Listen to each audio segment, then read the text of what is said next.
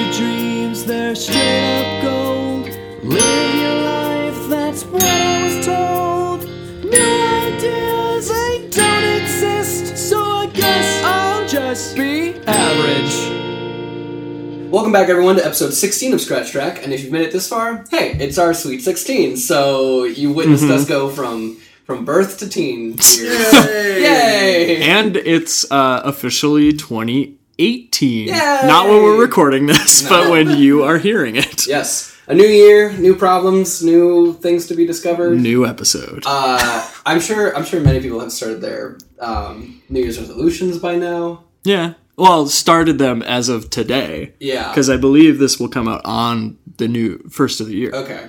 So Get started. You're at the gym. good luck with all that. Yes. You're running on the treadmill I don't right feel now. like this would be a good podcast for the gym. Yeah, I know. Because this is like for mindless activities like lying on your couch or... Maybe. Watching Windows. I listen to podcasts at the gym though sometimes. And you? Yeah, it's just sort of it's if anything, like anything to distract. I'm not listening to like pump myself up Well, as yeah. much as just like it's just something for my mind to do instead of just Well, I was going to ask if it was like a hype man podcast. No. If it was somebody like, yeah, got it. Although listening to comedy podcasts at the gym has like bitten me in the ass before because I'm just like I can't finish this set without laughing. All right, that's enough about my gym habits. All right. As always, I am Darren Lammers. I'm Kyle Dykema. And with us today, we have another returning guest. We have Mr. Wilson Scommel. Oh, I'm glad to be here, Welcome guys. back. Welcome.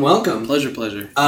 So this is going to be something old, something new. Yeah, so it'll be a little bit of a change from the regular format of the show. Yeah. Because we asked Wilson here because he has a wide swath of pop culture knowledge, and like ourselves, we look at things throughout the year and enjoy them, and we want to share them with you. So we're kind of doing like a special like year wrap type thing. So. Yeah. That's a very kind gradation of what you might call useless knowledge. Oh, yeah. I appreciate it nonetheless. I had this conversation with somebody at work where they said that they could not remember like movie quotes or like actors and actresses and movie titles. And I'm like, I can't remember people's names, but I can tell you like that person was in this movie and they said this line and they made this cameo here. And I'm really just wondering, like, at what point did my brain go, nope, we're not going to remember real people or people in front of you. We're going to remember all these useless things about movies and other things. It's a secret revelation that you actually hate real people. You know, that might be true. Yeah, maybe what you have to do is do that thing where you just pretend that your life is like a movie or a game. Yeah. And all of the characters around you are important. It might be directed by Greta Gerwig. Sure. She seems like she has a great time. I love her. Yeah, you can choose. That's like choosing your god, you know? Like, who's the Greta Gerwig director? is my god. Ooh, she is my god and goddess. Yeah. At this current point in time. 60s pop would just kind of like turn on in the middle of nowhere. You'd be like buying cereal, and then suddenly it's Bob Dylan appearing down the and the kick and the Cheerio. I like this movie. That could happen in real life if it was playing on the grocery store radio station. There are points where I'm listening to music where a song will come on at the perfect moment that I need it, and it feels very cinematic. Like if a Bob Dylan thing came on, like after I had like just broken up with somebody or something like that, or gone through a traumatic experience, and be like, This seems right. It's like when I walked to the grocery store this morning with my headphones in and like Tribe Called Quest started, and I felt like I was like in like a montage sequence about a cool guy walking to the grocery store. That's adorable. And on each beat, you're like grabbing a new item to make. I don't know why Tribe Called Quest is soundtracking a grocery store excursion, but hey, if you can listen to a that's podcast, 2017. There, encapsulation. If you can listen to a podcast while working out, you can certainly listen to a Tribe Called Quest in the grocery store. Yeah, why not? Yes. Because I would listen to a Tribe Called Quest anywhere. That would be it's good montage. Maybe not at a funeral. I don't know if I no. I don't know. Do they have any dirges? To honor the deceased, we'll play Bonita Applebee. I might have that at my funeral. Yeah, that sounds great. We're not gonna have "By the Sea of Crystal" playing as you walk past my my urn. Yeah, I will say so. Reflecting on pop culture from 2017, it's been very reactionary to the 2016 year in some ways. Not all of it, but it's been very interesting. Kind of like the things we've like latched onto, or kind of like seen. Are there any like themes we've seen through the pop culture year? Any through lines? Let me think. I've seen a lot of more cynicism, I'd say. Yeah, that's actually what I was going to say too. Yeah, and some of it is really positive. I think, like I do find it to be very like encouraging. Like, okay, things aren't happy joy anymore. Like it's the veneer has been stripped. Sort of maybe even a more specific word beyond cynicism might be frustration. Yeah, like it hasn't quite, at least with like thinking about music in general, like it hasn't necessarily reached a like propulsive, protesty, like call to arms place yet. No, as much as warning. Yeah, exactly. It feels very depressed, but not in terms of like depression, but like the actual formal definition of just kind of condensed, pushed down. Sure. In a negative fashion, outside forces, just like. That was something that I've kind of felt like when I was trying to figure out, what are we going to talk about? Right. And our things that we wanted to review. Yeah. Mm-hmm. The idea that it just feels like there's a kind of a cloud hanging over. Yeah. And it hasn't cleared up, and it's kind of just been overcast, and you can feel that in production of music from the year, literature. Everything just seems a little bit grayer, a little desaturated. Mm-hmm. Yeah. And there are also things that like might in other years might have been a little bit more well received or I think just the cultural climate sort of like if it's not influencing how things are made, it's influencing how we're reacting to things that are seen. Yeah, that's a good point. Well, would it be overboard to say like, and frankly, just thinking through all these things, I felt like it was a down year. Yeah, 2017 was a down year for a lot of reasons, I'm sure. Some of which I'm sure that we could probably expound upon for hours, but won't. Sure. But at the same time, like it felt like that way. Like the films that came out, there were, of course, ones that we'll talk about here on the show that were fabulous and we love them. But a lot of them, even the subject matter, kind of reflects this overall context. And also, like the film that I want to talk about, which I won't name just yet, but like is so far my number one film of the year. I felt like in some ways my emotional reaction to it sort of came out of a lot of things that I had been thinking about just in general, like because of that cultural climate and the feeling in the air and that sort of thing. Like I don't know, like it's sort of like with certain things where you're like, oh yeah, I might have liked that movie at a different point in my life, but I wouldn't have responded to it with the same enthusiasm as I did in this specific moment. Yeah, there's this like, and so we've talked about death and all this. No, but what I was gonna say is like there's a certain attitude of like I think for a lot of us like defeat or just kind of this like getting barraged with negativity all the time. So it kind of goes two directions and becomes very like polarizing. Like on one end you have things that are very like cynical and harsh and they can be sometimes they can be aggressive, sometimes they can be like really sad. And on the other side, sometimes like for me at least, like I find like moments of joy to be a lot more like poignant and a little bit more like saturated. Like when I do find things that are just totally ideal and romanticized, that it just means that much more to me. And and I'm going to tie that into a movie I'm going to talk about. Yeah. Because it's one of those things where it's like there is a lot of cynicism, and that's all well and good, but there also needs to be this sense of like positivity and coming together and seeing beyond that cynicism to something that could be better. Sure. So. Shall we get started? Yeah. So to cue this up, this is basically just going to be an episode long edition of our segment Rec Room, where we recommend things. These are all, at least initially, we'll see if that changes, but these are all going to be things that came out this past year, 2017, and we're each going to go around and. We'll just do that until the podcast is over, and we'll see where the conversation takes us. But we've got a lot of cool culture to share if you're into that. If you're not, turn it off. Yep. If you're not, this one might not be for you. If you come to this podcast for like silly conversations about like puppies and stuff or whatever else we talk about, like when we come, sexy voice, Kyle. That's the draw. You know, talk about puppies. Yeah. I was about to do like a Don Draper like puppy pitch. Like it's not a puppy, it's a carousel. Puppies. Anyway, what do we love about them? All right. So we're sensual. So this is a reflection of 2017 through pop culture items. This can be anything from articles to songs to albums to movies to video games. You know, the whole scope. So nothing's off the table. Television. Television. Yes. Television.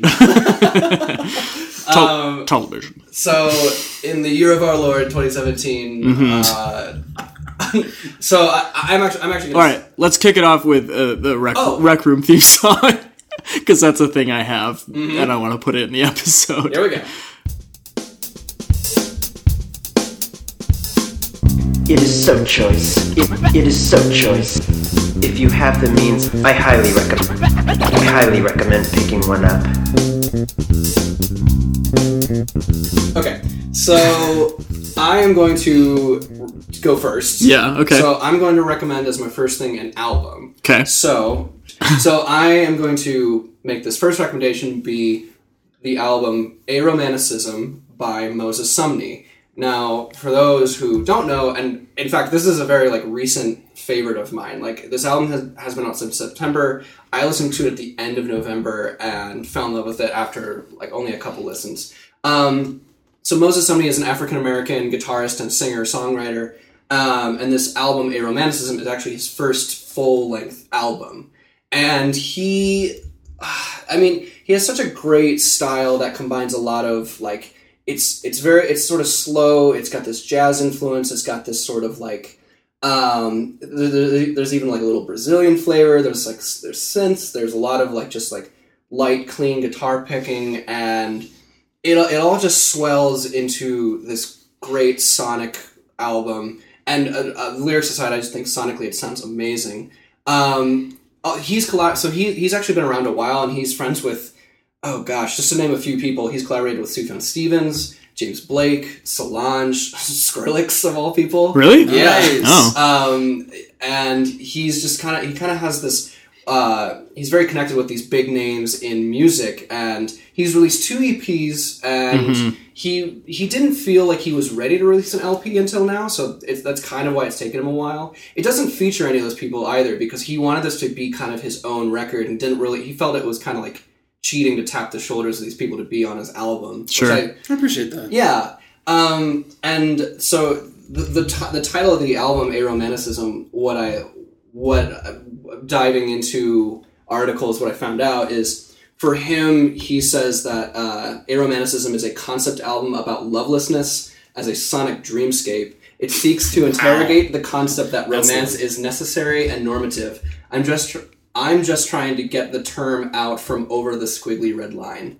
So it's basically about, speaking to the cynicism, it's a cynicism towards love and romance and how we define it, and how we've kind of created romance as this necessity, and we've kind of created romance as this kind of unobtainable goal in some ways. And he really just explores that, aromanticism being the absence of romantic love or romantic attraction.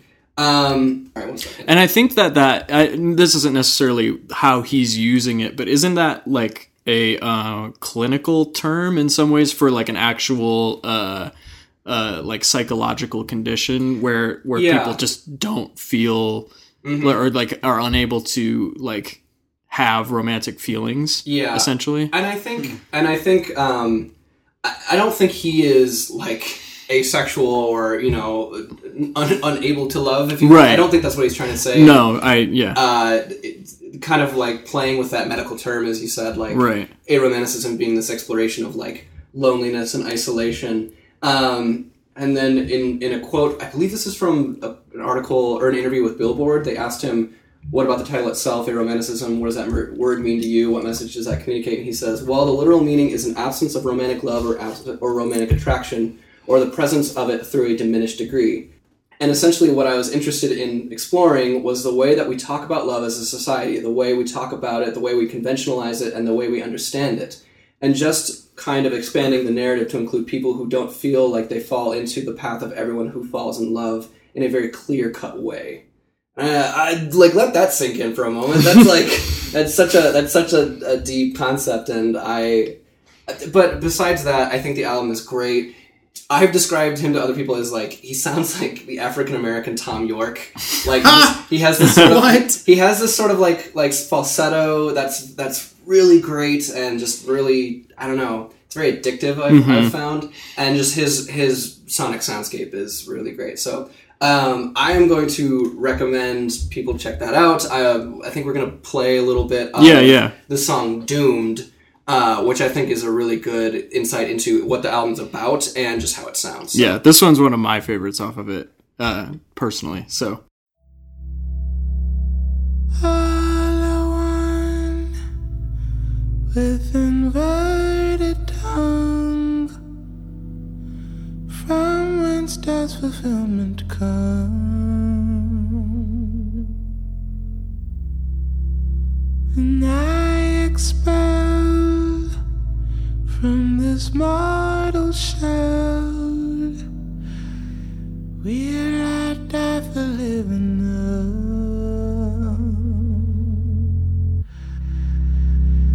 Am I vital if my heart is idle? Am I doomed?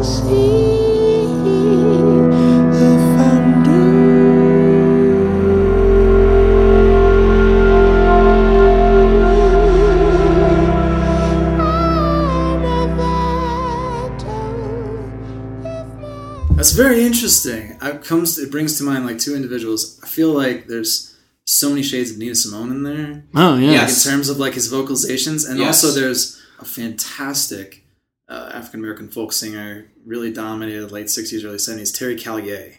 Well, I'm sure you've heard some of his things before. Yeah, I don't recognize the name. Such a unique voice in terms of kind of a lot of African American artists and vocalists at the time. Mm-hmm. Just very light, very classically inspired, very Greenwich folk sound. Yeah, and strong vibrato at the end, but also strong diction and not afraid to transcend into kind of the higher registers. No, it's interesting you call it Nina Simone, because actually that's who he listened to growing up, and that's partially inspired him. I don't know about the Terry, what's his name? Terry Callier? Yeah. I think it's He's a little bit more esoteric, but at the same time, like, his influence is a little bit everywhere. Yeah, and he so the one article, I think it was the Billboard article, basically like they asked him like what genre he considered his music, and he didn't want to answer that, and then they kind of pushed for it. And so isn't that interesting though? I mean, yeah. It's so interesting to hear certain artists who, like, some people just, you know, they have a macro lens even after they created it. Yeah, you can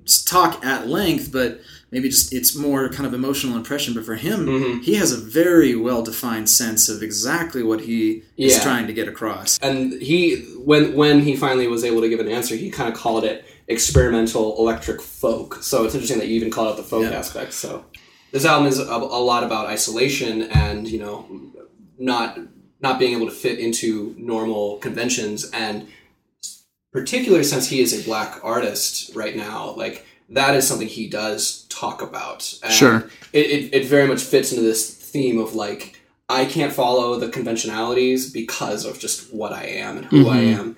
And it's very interesting. And I mean, like, I'm a white guy talking about the black experience, so take this with a grain of salt. But it's also very interesting when you dive into his lyrics, where he's talking about like, can we fall in love when you're this and I'm that? When I'm always going to be the other, and, sure, or not always, but you know what I mean. It's, right. It's a very complex record. I really love it. Check it out. Moses Sumney's Aromanticism. I don't think you'll be disappointed. Cool. So back to your recommendation, Wilson. No, definitely one of the things I wanted to bring up was Thundercats album from 2017, Drunk. I think the first time a lot of us heard him, he was working with guys like Kendrick, another star-studded individual who's got his fingers in a lot of different projects. Flying Lotus too. Flying Lotus. I mean, he guests albums all the time. Drunk, however, is a really interesting record for the fact of, you know, a lot of his other stuff has been a little bit more experimental. And this one was a little bit more streamlined, a little bit more, you know, pop-heavy sensibility. Definitely hasn't lost any flavor in terms of, you know, just pure athleticism in terms of his musicality. Like, nobody. Because he's a bassist. He's just, I mean, but a bassist to the nth degree in terms of just, man, I mean, a guy who, once again, he's exploding the genre types just because of his musicality, his skill at his instrument, which we reach that certain level where I think a lot of times guys just become so consumed in the instrument that it just becomes this high-end academic exercise and almost just like we're going to show exactly how much, you know, academic expertise we have in terms of translating our musicality through our instrument. Or it's just like a technical, right, like, and you lose show off completely. Absolutely, exactly. Yeah. There are bands out there, and, you know, as much as I want to respect everything that they do and everything that they achieved, it seems masturbatory. Frankly. Yeah. It becomes so much of a technical exercise that you're not actually saying anything. Right. You're just putting a lot of noise. Maybe it's organized really succinctly. Thundercat, at least, somebody who's able to, you know, not lose the soul and not lose the heart and the emotion of what he's producing. And the particular song that I wanted to highlight was Show Me the Way, featuring Kenny Loggins and Michael McDonald. Yeah. And I love this song. I love it. And I love it for multiple reasons because, I mean, it's a great pop tune and it's cool and it harkens back to the time where, you know, Michael McDonald is playing the keys, he's singing, Kenny Loggins is doing the guest vocals, but it's them at like ultra hype, top of the 70s yacht rock, killing it, can't do no wrong. Kenny Loggins is on that record cover with like the cosmic sun in the background with his hands open forward, like he's presenting some sort of space dove, and he's singing in the background, "Keep the fire," and it just harkens back to this time of where I think for so many years people look back on those records, and whether it's because we wanted to associate it with our parents or with, you know, this lame stepping stone in music history. But the truth of the matter is, I mean, I grew up loving this music. I loved the Doobie Brothers in their height and in the later years when they were doing stuff like Minute by Minute. And just sometimes, and maybe this is where this all leads, and the reason why I wanted to bring up the song in the first place is just, I think our generation, and we're slowly growing out of it, but for so long, especially in your early 20s and your late teens, when you're in, entering into a lot of new situations, and you're afraid of showing sincerity to certain things because there's always the fear of overcommitment. Yeah. That suddenly I've told you all these bands that I like, and then suddenly says, oh, that's so lame. Yeah. Or these people are lame because it is what our parents listen to. Yeah. There's nothing worse than saying, I like to sing, and then a group of people being like, that's lame, you shouldn't like that. Right, you shouldn't like it. So you like it ironically at that point? And that's what you have to do. You have to, hide your actual sincere love for music or art or a book or something. Yeah. And you have to hide it behind this veneer of insincerity and how energy draining that is and how false that is and the dissonance that creates within you and in people's relationships with you. Sure. And your relationships with other people where you're not actually telling them the truth. And I love this because Thundercat brings on, maybe two musicians of one of the most maligned sections of music in American history, which is that late 70s pop era, which just got trashed on for so long. But then to just embrace it, to not just he's not ironically misappropriating these people. No, it's like, I'm so excited that Michael McDonald's going to lay down some fat keys on this song, and it's going to be groovy as hell. And then Kenny Loggins going to come in with that falsetto. You said you're loving the thing. Just coming on full throttle, no holds barred, and he loves it and appreciates it. And that to me is really impactful for the fact of me loving these music, me loving this music and having grown up on it, and that we're moving from, I think, more of a perspective. Like you said, we have to have, especially in this kind of more depressed atmosphere of the last year of 2017, you have to hold on to those little grips of hope. Whether it's Alabama, electing Doug Jones in the face of absolute nightmarish future. Yep. Or, two legends from the 1970s pop being brought on unironically to a sweet-ass jam. Yep. And just appreciating that music for what it is. And I do think that, because I love this song too, and I do think people think like, oh, Thundercat's just doing this ironically or to get a name on the label, and I really don't think that's the case. Like, I do think he is saying, I genuinely love these people, and I'm going to make a song with them, and it's going to be something like they would have made. Like you said, like, there's something about going full-blown, full sincerity on an interest that it's sort of like, I want to tell you it's lame, but you also have just such the utmost passion for it that you almost inspire me to explore this more, to get over my own ego of that's lame. Yeah, well, we should play a little bit. of the song enough talk. Let's jam. It's really good. So, set this up for us, Wilson. What is this? All right, so this is "Show You the Way." It features Michael McDonald on keyboards and vocals, and then a sweet little sexy solo by Kenny Loggins.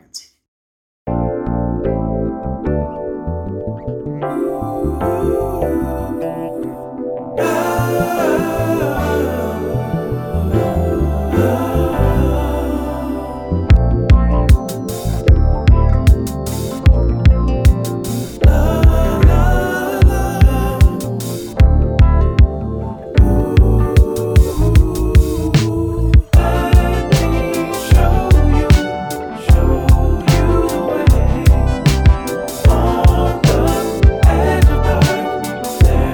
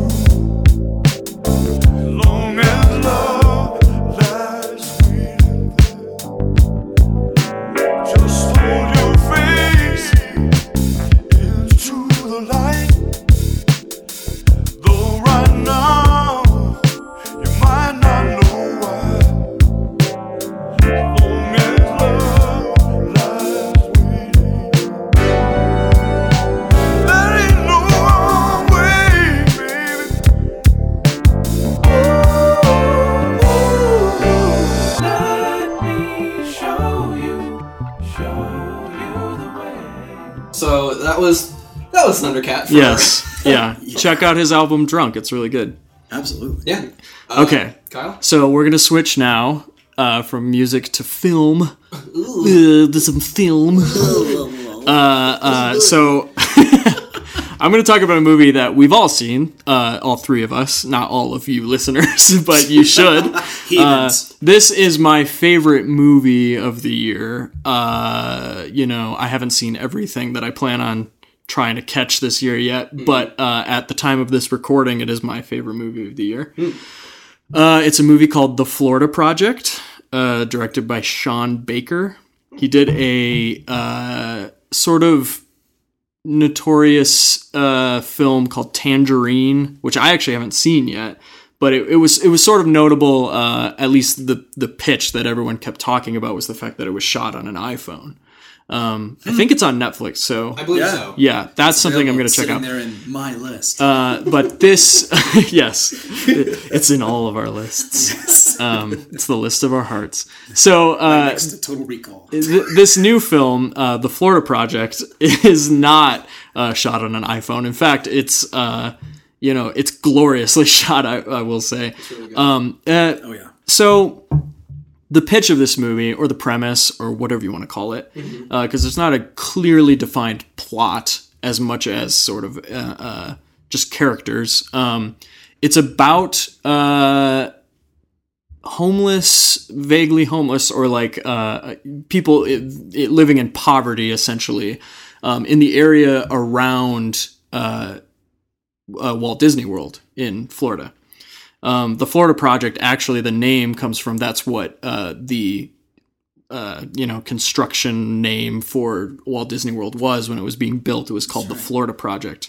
And it's about sort of these impoverished people living in this area that is sort of associated with happiness. It's called the happiest place on earth. It's a huge tourism place. It's what we think of when we think of Walt Disney World is, our childhood's fun, happiness, whatever, and on the outskirts of that world, you have people who are just struggling to make ends meet. And this focuses in specifically on the children that grew up in this. And it follows a group of kids over a summer, and essentially just follows their experience of living in this world. And the director, Sean Baker, he's actually talked about how The Little Rascals was a huge influence on this film. Because The Little Rascals, the original Little Rascals, not any of your 90s remakes or whatever, was set in the Depression. And these kids essentially were living in poverty, although that wasn't necessarily a focus of The Little Rascals. It was it was an element of what sort of made that what it was, and it just followed the misadventures, I guess you'd say, of these kids they were looking for stuff to do and just finding ways to be kids in the world that they grew up in. And that's sort of translated now into our modern way, our modern world, specifically in this Florida setting, and it's so colorfully rendered. That's one thing I love about it. It's just like, there's this lot of like purples and oranges, and the palette is so large. Yeah, it's a beautiful looking movie. And I mean, specifically the motel where this takes place is a purple motel. Yes, and it's actually it's called like the Magic Castle, I think. Yep. There's this whole grouping of motels that sort of popped up in the 60s when Walt Disney World first opened, that were sort of like capitalizing on tourists coming to Disney. Yes, essentially, yeah. And they're all like dressed up, as being like, princess castles and like fantasy lands, and like they all have names, like the Magic Castle or whatever else, or like Wizard something, or but it's all like tangentially like supposed to make you think of Disney, but it's not Disney because of copyright, whatever. And a lot of these places in real life have sort of become the places where these lower income or just people living in poverty end up living. and you have the owner of this motel, played by Willem Dafoe, who sort of like plays this like almost fatherly caretaker role to all these people, and he's essentially their landlord in this like world that they live in. And he walks this line of being like this businessman that is trying to make ends meet for himself, but also having a lot of like sympathy for all these people that are living under his gaze, I guess. And he's fantastic. Yeah. Wonderful performance. Yeah. It will be a tragedy if he does not get A, nominated for an Oscar, and B, win it. It is such a good supporting role. Yeah, this is a supporting actor like shoo-in, you would think. Yeah. And these kids, the kids that they got in this movie, some of the most natural performances I've ever seen from children on screen. And I mean, think about just how difficult it is to wrangle kids and I mean, working with child actors. I mean, unreal. Yes. The amount of just sincerity, but natural action from each and every one of them. And they're young. Very young. Yes. Like 6 or 7, maybe at the oldest. The film is fantastic at sort of walking this line of never judging. Some of these characters make decisions that, a lot of audience members would say are poor. Yep.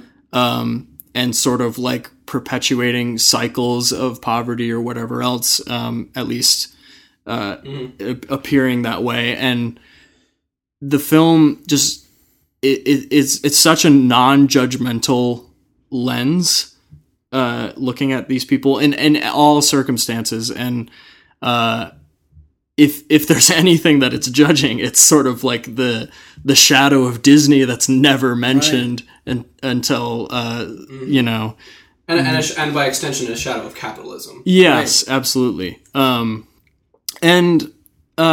when we all left the theater, it was the three of us and also Michael Stark, past guest Michael Stark, who was there. And at least speaking for myself, and I know this was shared amongst a lot of people, like I could not speak for like 20-25 minutes without like choking up. I couldn't like form a sentence about what I had just seen because it had impacted me so much. I think the ending is perfect. I've seen a lot of like sort of back and forths. I won't say what the ending is, but back and forths about some people saying the ending sort of like undermines the rest of the movie. Yeah. That's almost shocking. I know. I think so too. I think almost, I'd like to really have a hard and stern conversation with those individuals. I would as well. Because I think, again, without spoiling it, I think some people think the ending is sort of a cop-out as opposed to a statement. Oh my. And I think that's ridiculous. But no, it perfectly ties together themes and elements and subtext within the movie. Yeah. I can't recommend this enough. I don't know if it's available to rent yet or if it's still kicking around some theaters at this point in the year, but it's a shoo-in for an Oscar nom. Yeah, I hope so. Yeah, you might come this time where you're listening to this podcast, it might already be back on a reunion tour, so to speak. I hope so. So, typically when that happens, there's some way to get it, so I hope it's available for people. Yeah, definitely check it out. I was blown away. I've never seen American poverty on screen so beautifully portrayed in all of its ugliness and pain and just what it is essentially. And there's a lot of like one of the beautiful things about the movie in general is because it follows these kids primarily, it sort of takes this like kid's eye view of sort of like this incredibly like gaudy like world of just like tourist trappy like Disney stuff.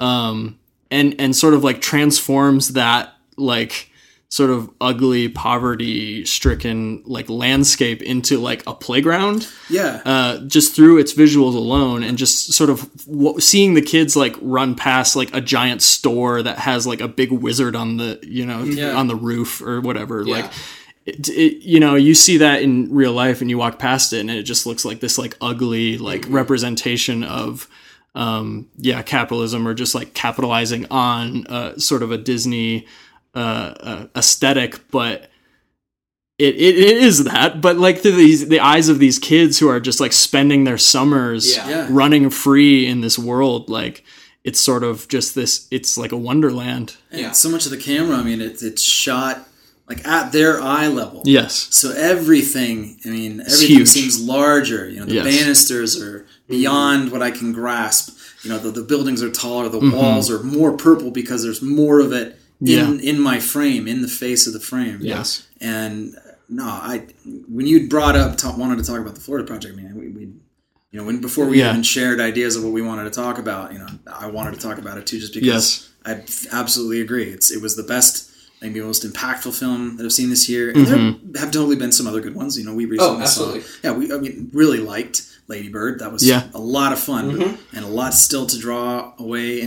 But in terms of just somebody presenting such a keen, beautiful eye, and I really like the way that you described how it was not judgmental, because I think a lot of directors, maybe lesser writers, would have, just set up kind of a series of consequences and choices and consequences for these people, as opposed to the kind of random chaos nature of things that actually happen in these people's lives. Yeah, I mean, and not to spoil major details, but there's a particular exchange in the film where one of the main characters has to kind of dislodge from the place for just like a day, and it's just a detail that I don't think a lot of other films may have noticed, but just it actually harkens back to residency laws. Like you can't stay at a certain place. If you stay longer at a certain place, in a certain amount of time, you have like certain residency rights. And it's kind of he's created the system. Willem Dafoe has created a system where people have to leave for just like a day, but. I won't go further into it just because I think it's a really important plot element. But. Yeah, it's very well researched. Yeah, you're absolutely right. Like, not exploitative of these types of people. I don't think like it's not a movie that insists like this is about poor people and let me constantly remind you how poor they are. It's this very like documentary style. Like let's just put you in this place for a while and let all of this sink in. Yeah, and it doesn't feel forced at all. The fact that it is from a child's perspective through these kids' performances it's just that much more like effective. I think. Absolutely. So Florida Project, directed by Sean Baker. Go find it wherever you can. I don't know where to tell you to find it, but you're smart. You know how to use Google. Our audience is smart. They listen to us. The smartest audience. Cool. Well, I'm going to recommend another album, actually. Round 2. This is round 2. Yes, round 2. Here we go. Back around the horn. So this, I think I'm actually going to say this to myself and to you guys for the first time. I think this is my favorite album of the year. Okay. Wow. I think this one is the one that I'm just going to take away as like, this is my favorite from this year. And I don't like doing that with like movies or albums because I just love them for different reasons, but this one just has so much that I go back to and I find, and every time and even researching it before this podcast, I was like, there is so much to love about this album. And the album is Three Futures by Torres. And Torres is an indie musician, guitar player. She's put out, I think, one other album. 2. Okay. I believe there were 2 before this one. And she's... I don't really even know where to begin with her. She's just got such a great sense of like craftsmanship and musicality, and she has lyrics that just really cut to the heart.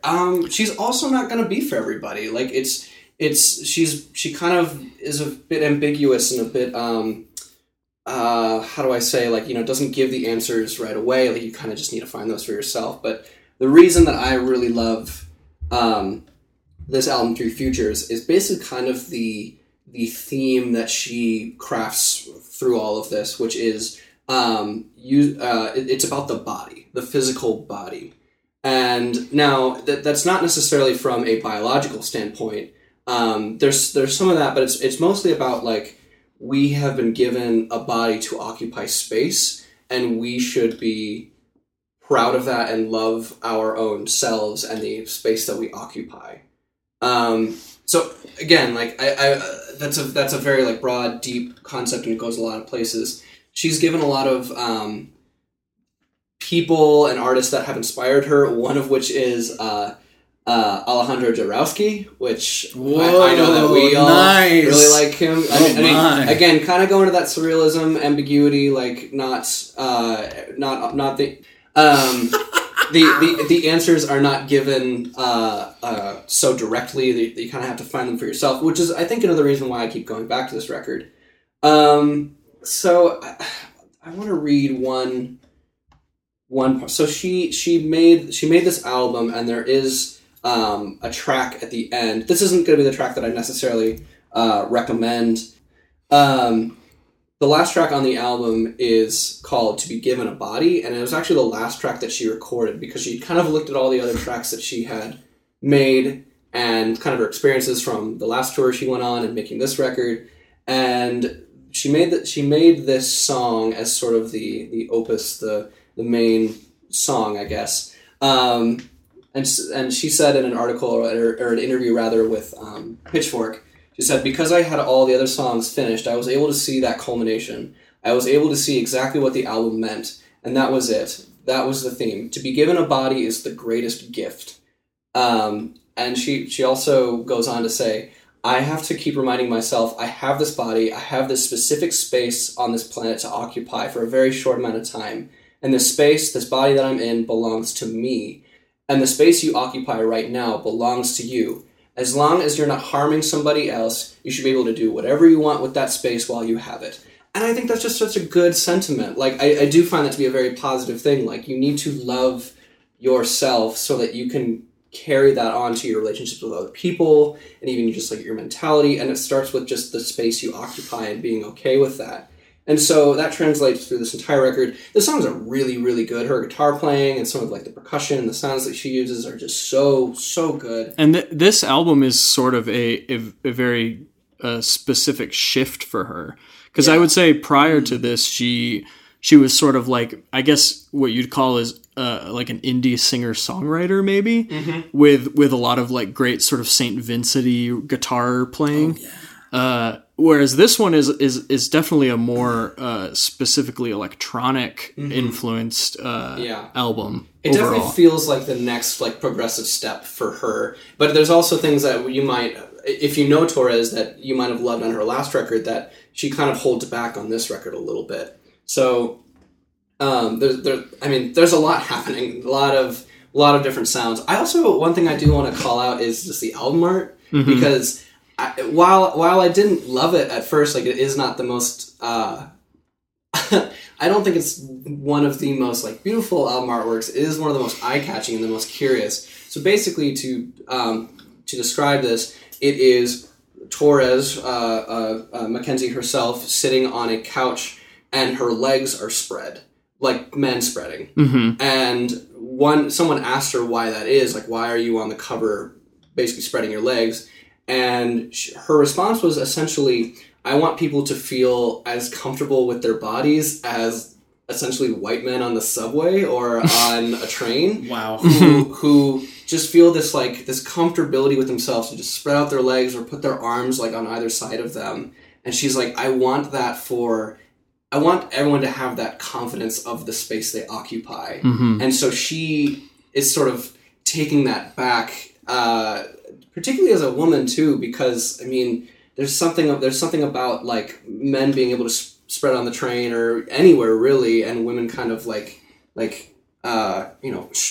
compress. Yeah. And again, I am a white man talking about a woman's experience. Like, take that with a grain of salt. Like, I don't know all of these nuances and things, but I just really like that idea of her taking this idea of a body and just being as comfortable as a man spreading his legs on the train. And also, it's got this great, what someone in an article described as a David Lynch set piece around her. It's got this very like ornate couch, and I really like it. And I'm going to recommend a few songs. We'll play one of these, but I'm going to recommend Righteous Woman, Skim, and Helen in the Woods. And I think I'm going to recommend Righteous Woman.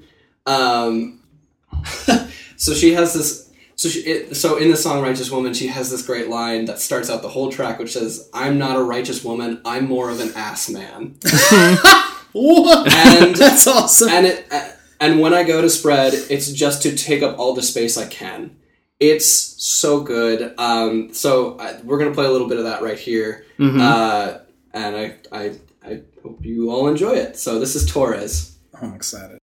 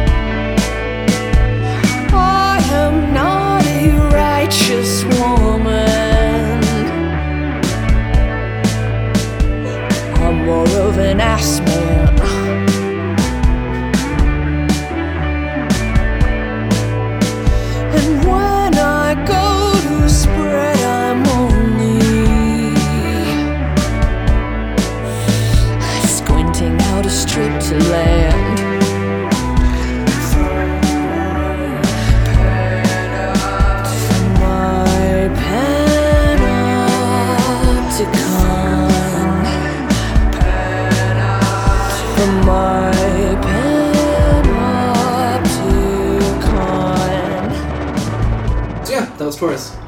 Yeah, just one quick note. Darren and I actually had the opportunity to see her live this year, and that was probably my favorite concert of the year. Yeah, same here. Yeah, for sure. That I went to. Yeah, she's got a presence that is you can't look away. It's really, really good, and she didn't talk to the audience that much, which is actually something I really enjoy at concerts. Like, I don't really need you to do that. I just need you to create an atmosphere that doesn't like. And that's not to say you can't talk at concerts or you can't talk to the audience, but it's just like when you create an atmosphere that's so strong, sometimes when you break it, it just, you're up there and we're paying attention to you. Like, you have this kind of, for better for worse, a power. And yeah, she created this great atmosphere. So Wilson, you got any, what's your, So Wilson, you got any more? Got some stuff. Well, hey, should we mention what are we drinking, Kyle? Oh, well, Wilson provided this. This is Slow and Low, Rock and Rye. Rock and Rye. Yeah, pretty this good. Is it's a. We're not shilling out here, I promise. No, it is a pre-crafted aged cocktail. The classic rye, filtered with a little bit of rock candy. And your choice of additives, I believe there's a little bit of orange in there, a little cinnamon. But yeah, no, we've definitely been enjoying it. It's been really good. There's a recommendation right there. Yeah. So there you go. Go get yourself a little rock and rye. And this stuff's heavy. It's like 84 proof, so don't worry about it. I'm feeling good. But no, getting to the point, or getting on to our next point. So I guess this maybe just more encapsulates a lot of things we got to enjoy this year, but I don't know, maybe I can call the Nintendo Switch, but I mean, it's almost like Nintendo, just period. Because the resurgence of Nintendo in 2017, they're back. Yeah, they're back, and it's a wonderful thing.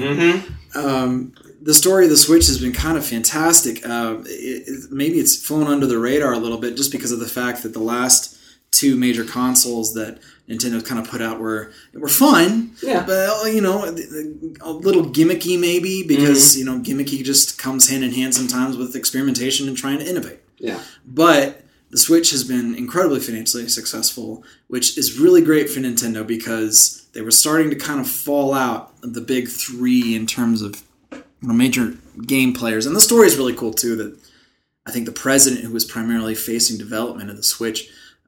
It had previously just been at the tail end of the Wii U, the previous console, which had just not... It was a disaster, frankly. Yeah. They lost a lot of confidence from developers who were making games. It actually led to the Switch not having a ton of new launch titles when it first opened up. Now, he had some great ones, and we'll probably touch on one of them. Yes. But it's great to see because the president, Satoru Iwata, he actually... You know, he kind of took personal responsibility for the company's downturn, for the Wii U's failure, and they were close. They were really close to something, and you can see, you know, the Switch, which for everybody who hasn't taken a look at it, one of the coolest draws about it, it's actually a portable screen with two controllers that stick on the sides, but you can take them off, and they can become each individual controllers that you can then, you know, play with a friend, and they can support up to 4 of them. But at the same time, you can take this screen and you put it in a dock that will instantaneously connect to your TV. So you can play it either portably by just popping it right out of the dock, easy peasy, or you can play it on a home screen. And you can enjoy games both ways. So portability aspect, home console aspect, you get the best of both worlds. And at the same time, they were really trying to do the same thing with the Wii U. I think they were close, except... I think in one tech blogger's opinion, it felt like, you know, holding the controller for a remote control airplane or like just something. It just was clunky. It was, you know, kind of weird. The screen was low resolution. It was goofy. Right. They were close. And the president, Iwata, you know, he took full responsibility for the kind of failures. And he was actually, I think he got cancer. And this poor man went in front of his board and was like, he just, you know, kind of bowed and said, I'm going to take a pay cut. You know, it was kind of this feeling of, you know, really, you know, traditional Japanese business, you know, and taking on shame. And the man was working from his hospital bed trying to, you know, design the Switch and push it out. And he unfortunately passed away before the Switch ever came out. But then to see this development, you know, Nintendo is doing better than it has in the last 20 years. Its stock has just shot up. People love the console. It's everything I think that they were trying to figure out with the Wii U. And Nintendo has, if for anything, they have always been a company that has never played around with the idea of what you see is what you get. Breath of the Wild, so it's the latest Zelda game. Just won Game of the Year at the I think Game Awards or the former. You know, there's so many awards, people, whatever. It won the Oscar of games. It won the Oscar of games. Yes, it's the best picture of the year for games. And I think the beauty of it is it is such a. It's not, I mean, in terms of it. I mean, it's another land OpenScape game, kind of like, you know, the Elder Scrolls. There's a lot of games out there like it in terms of its style, but at the same time, so innovative and trusting in a player to, you know, figure out the rules of the world, how the world works, where everything is at, and it doesn't do a lot of hand holding, but the design is meticulous. And Nintendo has always had that standard of quality, and it was sad to see for the last 15 years or so that them just kind of moving out of the market while the PS, PlayStation and the Xbox are just plugging away, and the same loot box oriented games just popping up, and no real hope in sight. So to see the resurgence of, I own the Switch, and it's probably been one of my favorite purchases I've made in the last 2 years or so. Huh, really? Just because you really enjoy it? I really enjoy it. I think I guess I call myself a gamer. I enjoy a good PC game. I don't have little PlayStation experience, that kind of thing. At the same time, I think it's brought a lot of fun back to console playing with friends as well. Yeah. My wife and I'd always been trying to figure out like what the hell can I get her that she wants to play and sit down and actually play something. And one of the things that she grew up playing was Mario Kart on the N64. Huh. And for so long I was like, I gotta get something. There's gotta be a way that we can get Mario Kart on here.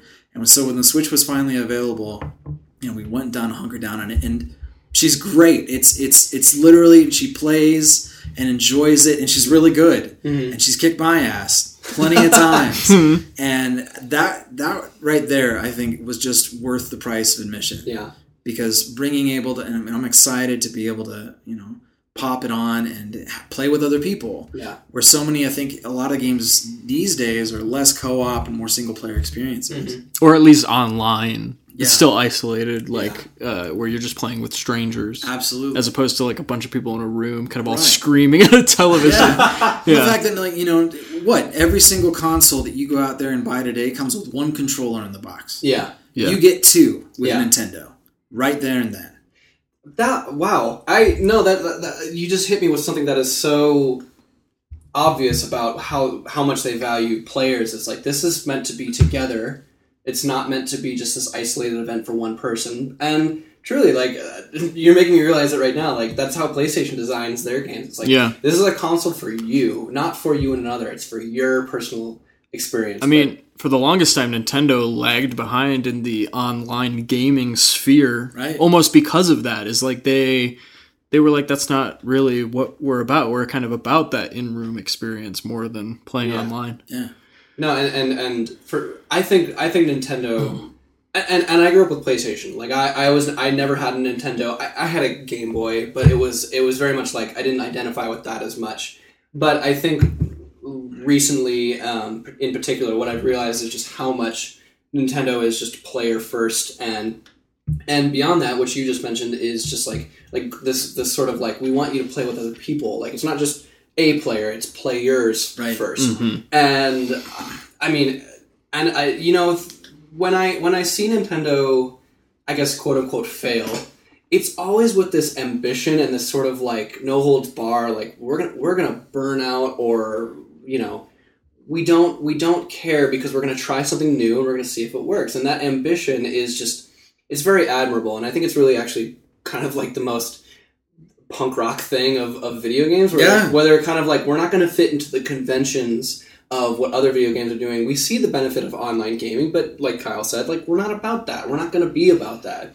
We're going to be as ambitious, as fun, and as honestly, like, as friendly as we can be. Yeah. And give players this experience that is amazing. And there's definitely got to be no other, game developer, system developer who is more dedicated, family friendly. Mm-hmm. There is, and if you go Google it after listening to this podcast, there's a great little video, and it shouldn't be as funny as it is. It's literally just a parental guidance video on how you can set parental guidance stuff for your Switch, and it's Big so Bowser and Baby Bowser. It's so good, and that you can control your kid's time playing by just an app on your phone, that you can just you can see the time limits. He's over it, and with a button press, you can turn it off. But something as boring as parental controls, they can spice it up and just make it like as Nintendo branded, I guess. Right, and then he's got the more iconic characters, stuff that's just. But also in tone and feeling, like they're like, we're not, even when it comes to parental controls, we're still going to put in that sort of.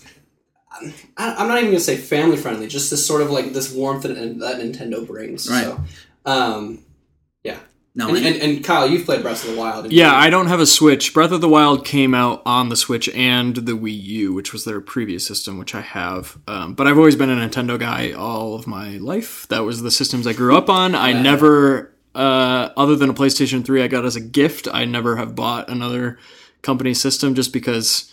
I can only afford so much, and it's always going to be Nintendo first for me. So, Breath of the Wild is amazing. Definitely one of the best Zelda games ever made. And they took something like you said, like this open world, but they just made it so much better. Like they were like, this has so much more potential, and in some ways they expanded the what you can do in that world, but also simplified it. Like, they just made it very specific to. Yeah, I think the key. So the premise of the game is like a lot of Zelda games is you know trying to save this like medieval world, but in this specific game they've built this huge world for you to explore, just sort of at your whim, and so much of the environment just feels fully realized. Like none of it feels like half-assed. Yeah, like there's no half polygon mountain hiding behind a corner that you can't reach. If you see a place in like, if you're like, you know, miles and miles away from like a mountain in the distance, you can climb to the top of that mountain. You can like make a beeline for it and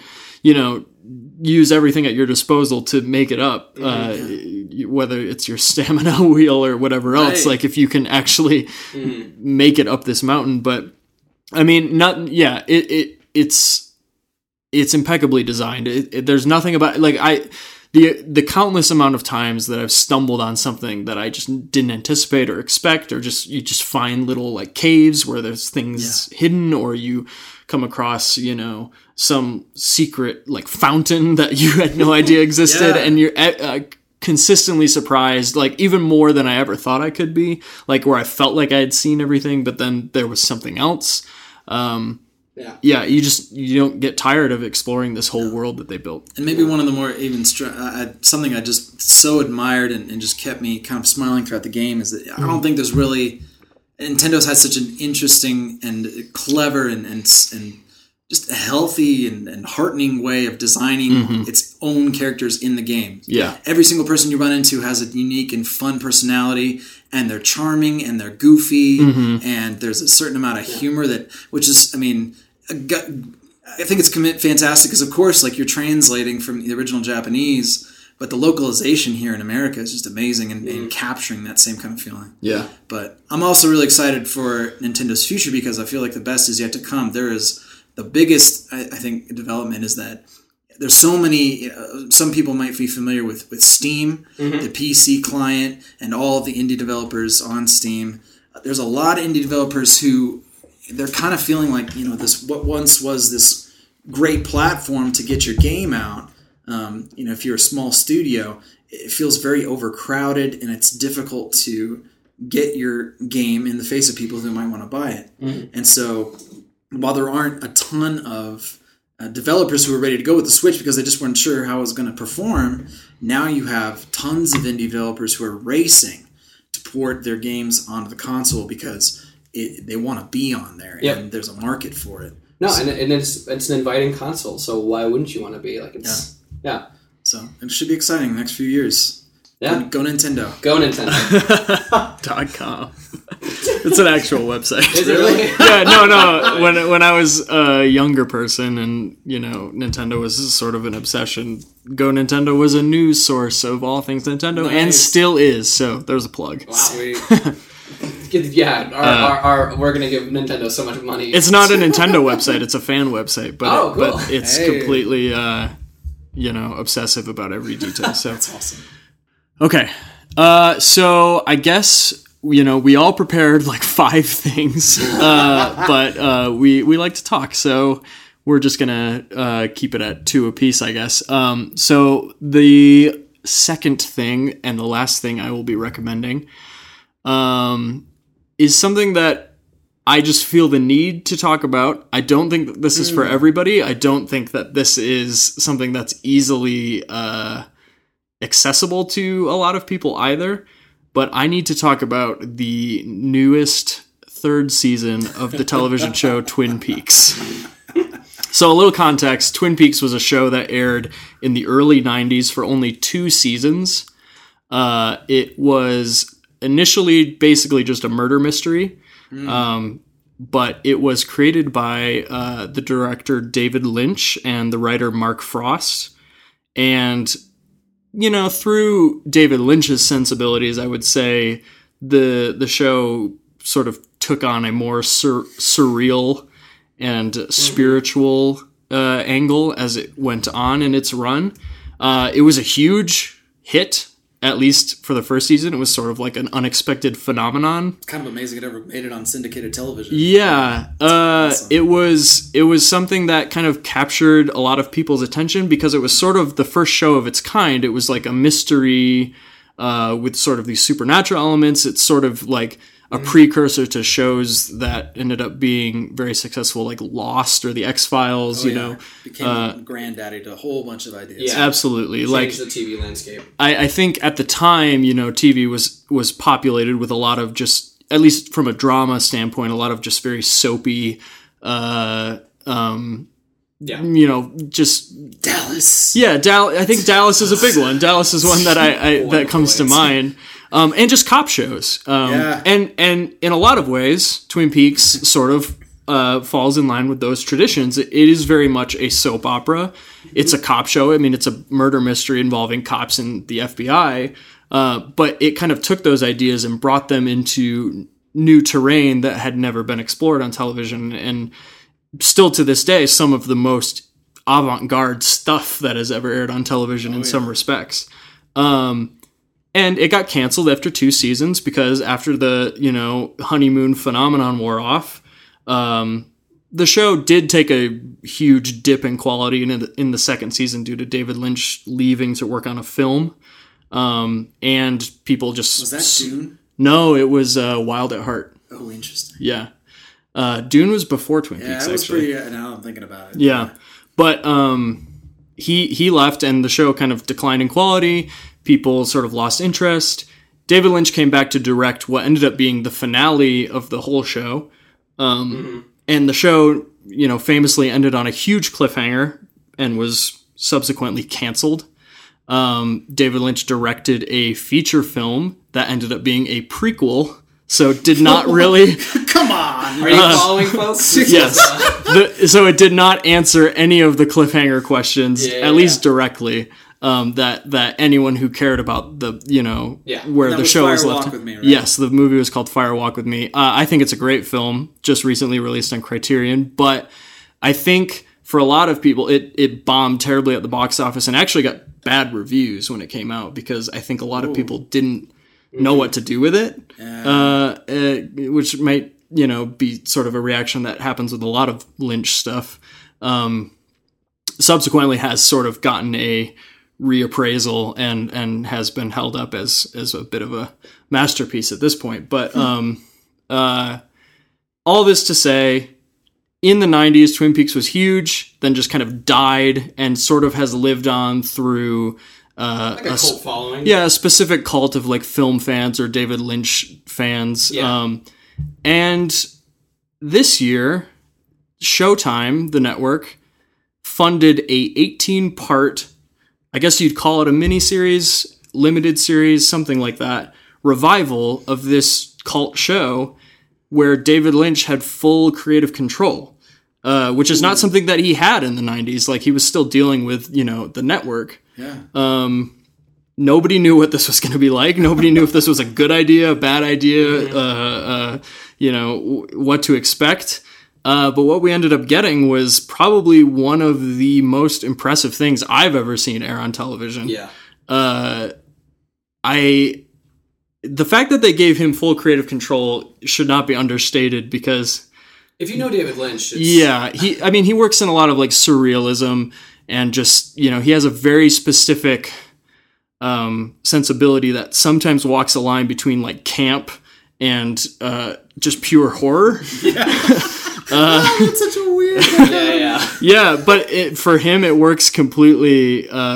It just works incredibly well. Yeah. I would say that this new season has more in common like with his work on films like Mulholland Drive, if you've ever seen that, or even just the Twin Peaks movie, than it has with the original show. Well, the original show was sort of a send-up pastiche and also embrace of like soap opera-y stuff. I would say this new season isn't really that at all. It's a completely different thing. I would say in some ways, if it is a pastiche or critique of anything, it's a critique of the idea of a revival, of saying like, hey, you remember that show you loved 25 years ago? Let's see what it's like now. Oh, it can't be the same. Like, it will not be what you want it to be.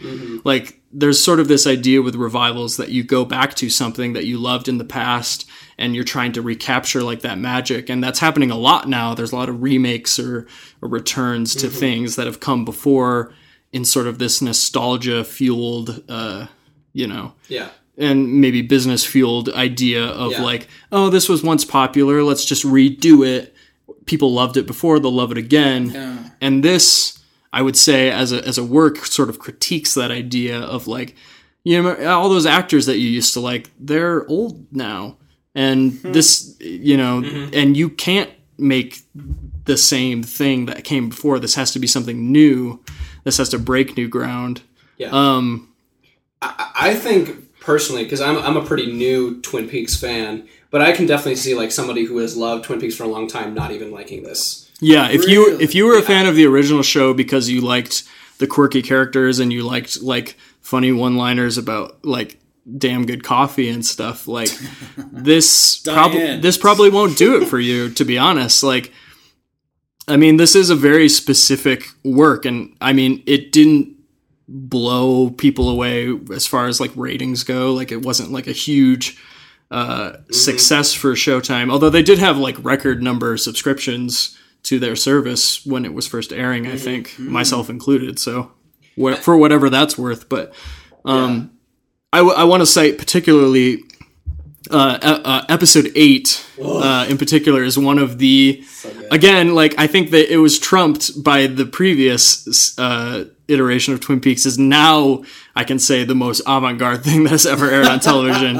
Because what is essentially, without spoiling anything, the best way I can describe it is like maybe like, at least for part of the episode, about 30 minutes worth of like just experimental film set to dissonant classical music describing the creation of evil as we know it.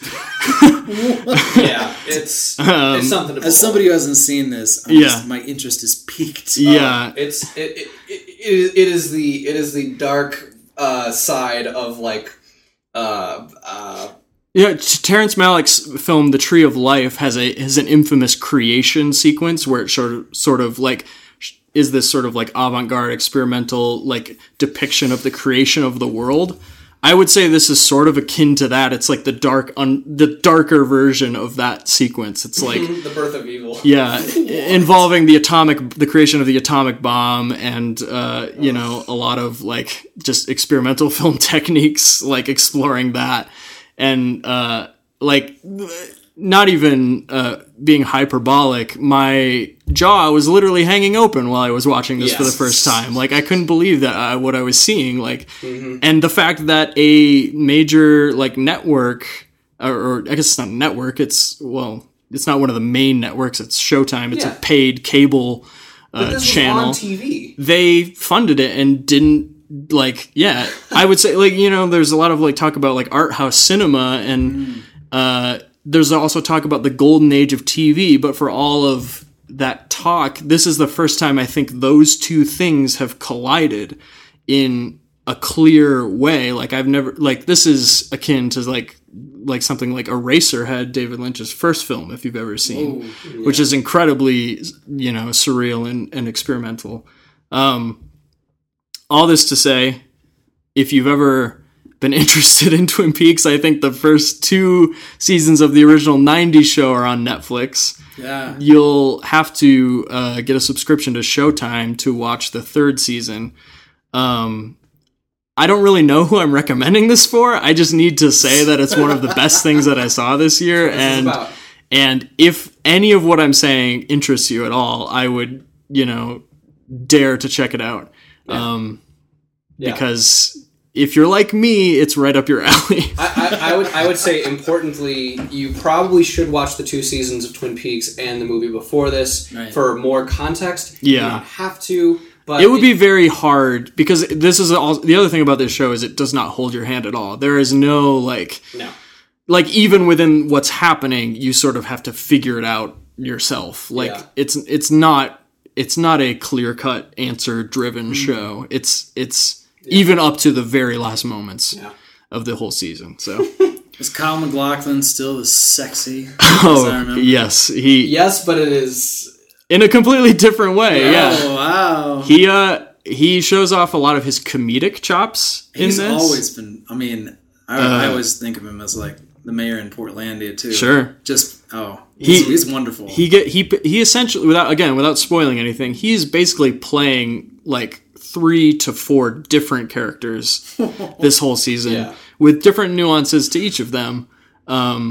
It's really impressive. And he was just nominated for a Golden Globe for Best Actor. Good on man. So hopefully that, sort of praise for his performance continues. But anyway, Twin Peaks, technically they called it Twin Peaks The Return, I think. But season 3? That's funny. It's technically a 3rd season, although David Lynch likes to call it a movie. It's still TV.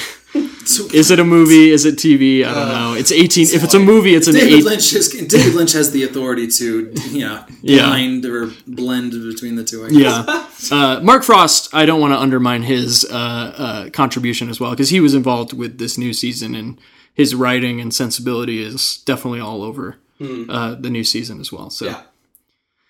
Well, I want to see. Wait. So I know we had more recommendations. Let's pick one of them and just go around the horn and do a quick lightning round. So I'm going to recommend The Shape of Water because I think it's a great movie. It just came out. I want to go see that. It's so good. Don't even look at the plot. Don't know anything about it. Just go see it. Like I honestly think like if you read a description, you're not going to like it because it sounds weird. Well, they changed the trailers too. It's become more action oriented. Yes, Guillermo del Toro's most recent movie. It's really good. I highly recommend it. Going back to the whole cynicism versus romanticism, I think it was one of the most optimistic movies that I've seen all year, and I think it's really important. Wilson, go. That's really cool. The only thing I was going to recommend otherwise is a lovely little retread. If you like Neil Gaiman or Gaiman. Well, either or. You might have heard some of his books in the past. American Gods, Stardust. He's also really heavily involved in the comic world as well. But just a great storyteller and somebody who truly appreciates fairy tale. And he did a little bit of a retread and kind of re-envisioning of a lot of Norse mythology. And that's actually the title of the book, Norse Mythology. Real short, kind of just more of a little small book of fairy tales, but it's got his spin and it's got his touch all over it. Cool. If you like good storytelling, if you like, a little bit of light reading, but fun interpretation of some classic myth. so many thicks. Really a great interpretation of a lot of really good classic myths. A little bit more, not necessarily modernized or contemporary, but it just kind of captures the soul of a lot of these characters that I think that we see emblazoned through Marvel stripes, but we talk about so much about Loki is now this huge icon for Marvel Studios, but what's the original relationship between the real Thor and the real Loki? And really cool to see these character dynamics, and Neil's always going to put a stamp on them. So go check it out. Cool. Kyle? Okay, for my last thing, I guess I was deciding between 2 different albums, but I'll do the lighter of the 2. Lighter, I say. I want to recommend the new album by Father John Misty called Pure Comedy. It's really good. The best way I can describe this is if you're sort of into a lot of 70s piano rock, like Elton John, maybe, or some of John Lennon's stuff, maybe. Valley all over. He has basically constructed an album that is in that style of music, but is lyrically tackling, the biggest, hugest existential questions that you can imagine, from religion to, society, capitalism, whatever else. Really maybe I'll put one of his songs at the end of this podcast that'll be our outro. To play. He comes from a very the name of the album is Pure Comedy, and that is in reference to all of life. He's referring to as the title track of Pure Comedy is about kind of all of the different things that drive us as humans, and how if you take a huge step back and look at it from a macro point of view and just look at all of the dumb things that humanity has done throughout all of its existence, you almost have to laugh, otherwise you're going to cry. You gotta laugh. Because of how ridiculous of a species we are. So that is as much as I can say about that record. I'm a huge fan. I haven't seen it as much as I'd like on a lot of year-end lists, but I think it's the best thing he's ever done of his 3 albums so far, and I'm looking forward to exploring his work in the future. Nice. Cool. Well, I'm just going to do a brief outro for us because I feel like we've extended our time. We're going to see Star Wars, you guys. Yay! Okay, We have to go.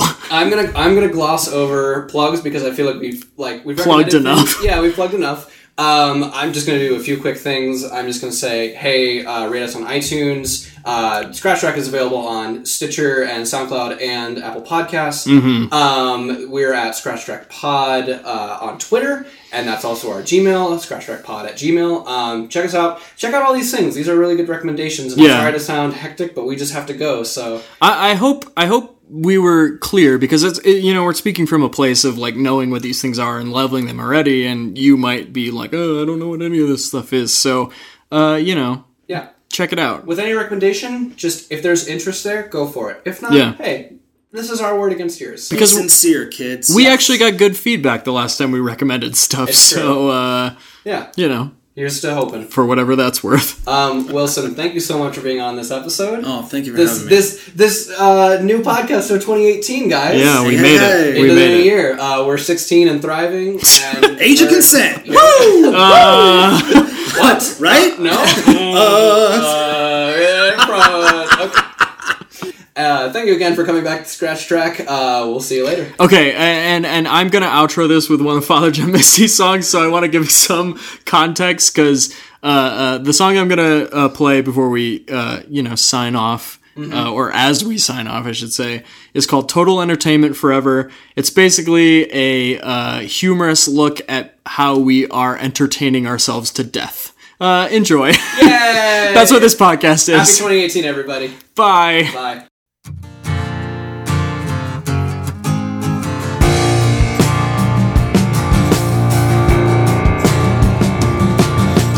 Betting Taylor Swift every night inside the Oculus Rift. After Mr. and the Mrs. finish dinner and the dishes.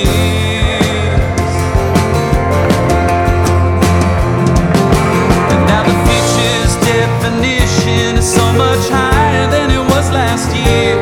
It's like the images have all become real. Someone's living my life for me out in the mirror.